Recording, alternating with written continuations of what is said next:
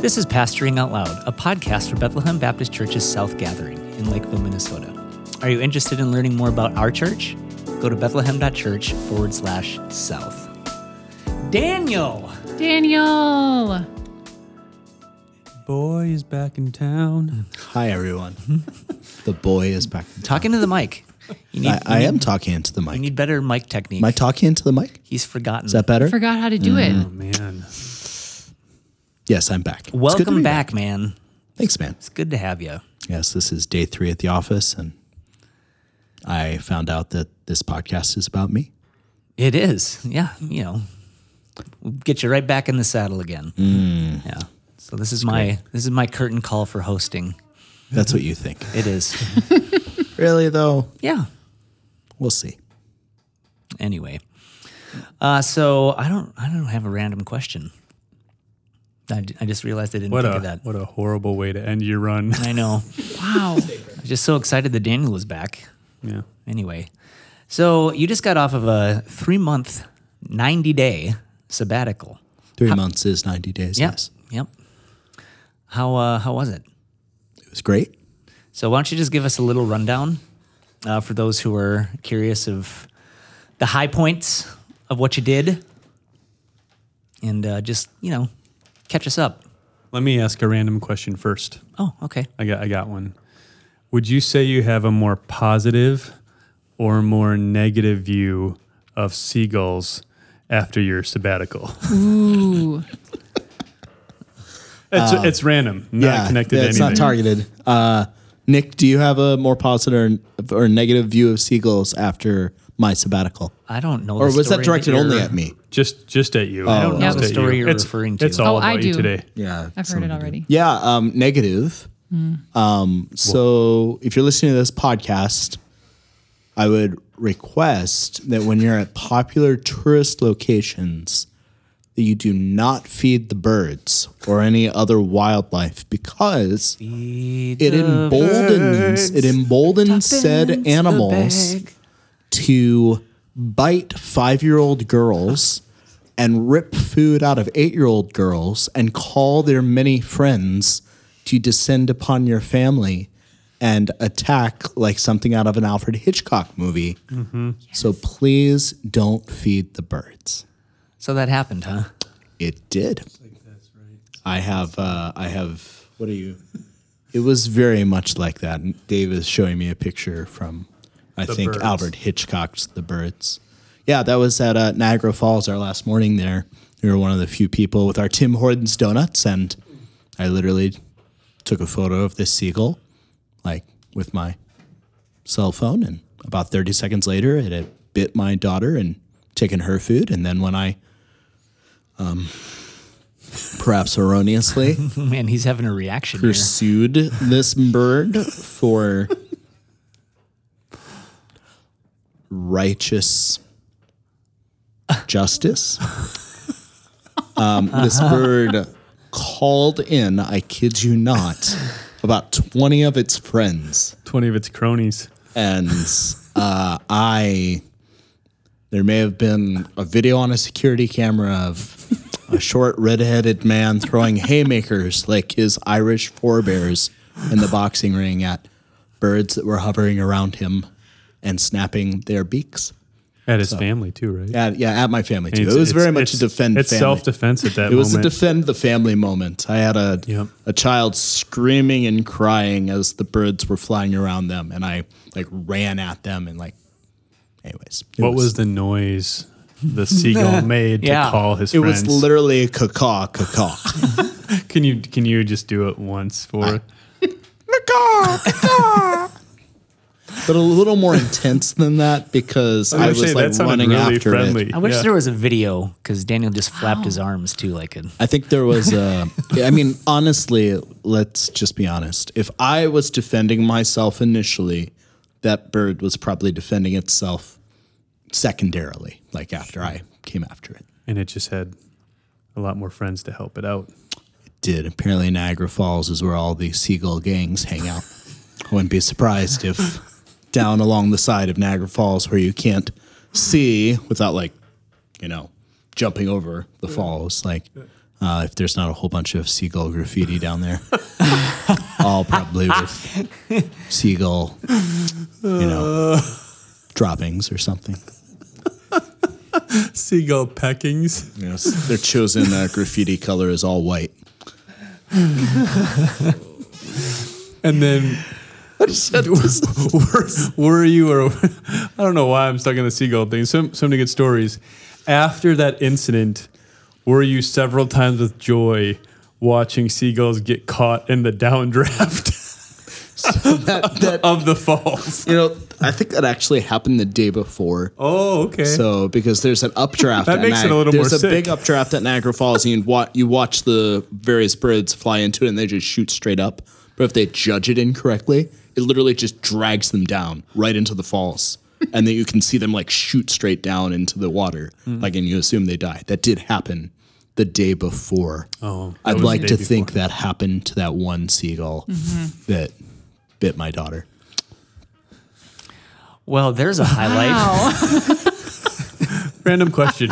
Yeah.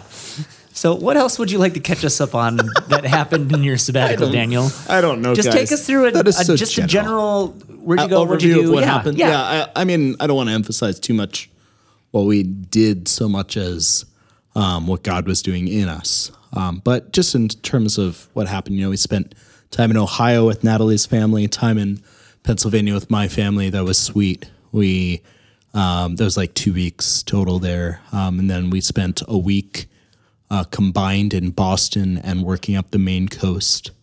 A highlight there was my son and I got to go to Fenway. We were real close to the Boston dugout. Came and got a game ball. We had a sweet couple sitting next to us that I struck up conversation with, where he actually had grown up in Prior Lake, and then moved out there. They actually bought us dinner. It's very sweet. And then we were in Maine, and then we ended up very close to the very end of June in Maine at a cabin for a month, and that was sweet and restful and wonderful, right on the ocean there. And then we made our way back through Canada, got COVID-ish or something like COVID. All the tests were negative right as we were coming back from Canada into the U.S. And then we've been here for a month kind of recovering from getting sick, and then just being together as a family. There. That was the overview That's of great. what we did. Great overview. Yeah, there were a lot of highlights in there, but I just too many to name off the top of my head. But that's generally what happened. Yeah. So, Dave and Stacy, what questions do you have for Daniel as he's getting back in the swing of things here and coming off of his sabbatical? What do you think would be good to talk about? How does it feel? How does it feel for you and your family to be back? Good. We are refreshed. I've been saying it doesn't feel particularly like we're rested. I think a lot of travel, can take it out of you, but refreshed and back, and wanting that refreshment to be for the sake of Bethlehem South. Like that. There's wind in the sails. We still very much want to spend our years here at this church, and we're good. I will say, like, maybe we'll do this towards the end, but I think we learned a lot. We evaluated, and we were just like, what will we do the same? What will we not do the same? So I think there's some takeaways that we had there too. I do think probably the prioritization of our time together as a family was what was most sweet. Like, we had time with extended family in various places. We had time with, we saw some people from Minnesota while we were out there, both that came and visited and also that we just ran into. And then we had really sweet time with one particular church family and the pastors of that church and their families. But our family being together for a long period of time was really great. And I think especially not overemphasizing, probably this would be just one takeaway, was probably wouldn't have stopped as many places on the way out and on the way back. Probably would have taken just more time in Maine. But one of the things that was really sweet was just like, we would take whole days and not do anything except watch eagles fish like literally bald eagles just fish right outside the cabin, and falcons doing that and catching, live crabs and, seeing all kinds of other stuff like that, and just take days and not do anything. Did you see a moose? Yeah, we saw a male and female moose somewhere in between Niagara Falls and Sault Ste. Marie in Ontario. So we pulled off the side of the highway. Natalie saw him. I backed up about 500 feet on the shoulder and took a surprisingly clear video on my cell phone for about 5 minutes of these moose in this underbrush, which is like it's like a decades-long dream, is to see live moose in the wild. So That's cool. yeah, it was pretty cool. Do you have any habits or practices that you did over sabbatical that you want to try to carry over back into normal life? I mean, me personally, more and more experience of the book of God's world. So the experiencing nature, something that I wanted to do when I went out there. Got many opportunities, both with family and solo. And since coming back, have sought kind of in new places. There's so many lakes and parks in and around the Twin Cities and the surrounding area.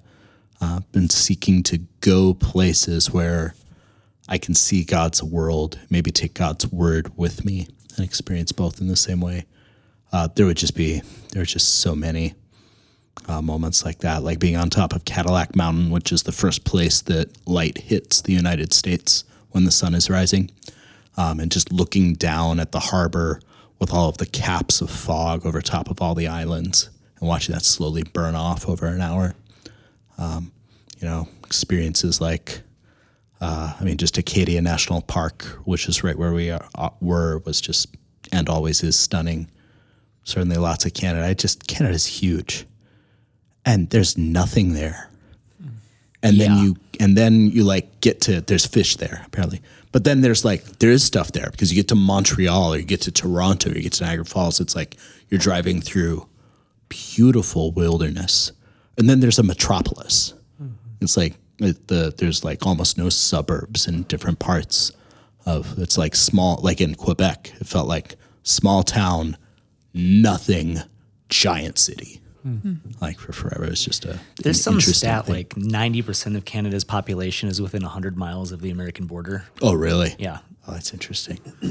That's interesting. Yeah. At the same time I was up there, we were at the USS Constitution. This is just random. We're at the USS Constitution and my daughter saw a book. My 5-year-old saw a book with a sailboat on the front of it. She's like, Daddy would like that. And so she brought it to my wife. She bought it. And so I think the title of the book is The Civil War of 1812, how the War of 1812 that was between Britain and America was really a war between American Canadians and Americans, and how it was almost complete, all the combatants were Americans against each other. It's really fascinating to read about it and then drive through all those areas. So, yeah, I think there was so much good that took place. So do you think, if there's things you do differently, visit a few less things on the way out, whatever, this and that. Do you think that the sabbatical accomplished its desired purposes? I do. For you? Yeah, I do. They're just, we feel genuinely refreshed. We feel connected better as a family, not without challenges, being together all that time, not without just a measure of exhaustion from all the travel and being sick towards the end. There's just so many things like, gas prices falling, people helping with gas. Thank you to those that helped with gas. Kids learning to pray for parking spots in busy national parks. Things like, and we need a laundromat, in this wild, we're traveling between places and we don't like stinking. Therefore we need, laundromat, getting fellowship with other believers. Like I mentioned, or in the moose, like there's just, there's a lot of little God provisions everywhere that if I'm talking less about what we did and what we accomplished and more about what God did and what God accomplished, there's just, I think Natalie had Valley of Vision regularly out and with her, and probably several other things. I mean, I remember she experienced this more than I did, but just where we were on the coast was just surrounded by trees, and just the noise of the wind coming off the ocean on the trees was just this regular refrain for us. And it was really sweet, really wonderful in a lot of ways. That's awesome. So you're back now, coming off sabbatical. What are some things that you're excited to get back to? What are you looking forward to now? Just in life in general or at church? What are you excited to dive back into? I mean, I walked in and somebody on staff handed me a piece of paper that said I was going to teach 18 or 20 times about the church. Who did that? I don't know. So I got a whole lot of assignments the moment I showed up on Tuesday this last week. Looking forward to teaching on the church, looking forward to just seeing people and connecting for the sake of my raging extroversion. Just so glad to be back on, with staff. I love the staff here. Really do. Excited to, I think, establish some new rhythms that maybe I learned while out and about, just really honing in to do several things well as we're looking towards becoming, Ecclesia Trinity Baptistic Church of not Lakeville, but all the surrounding suburbs or something like that. I don't know what's rolls going off on. the tongue. Yeah, really well. I don't even know what that acronym would be.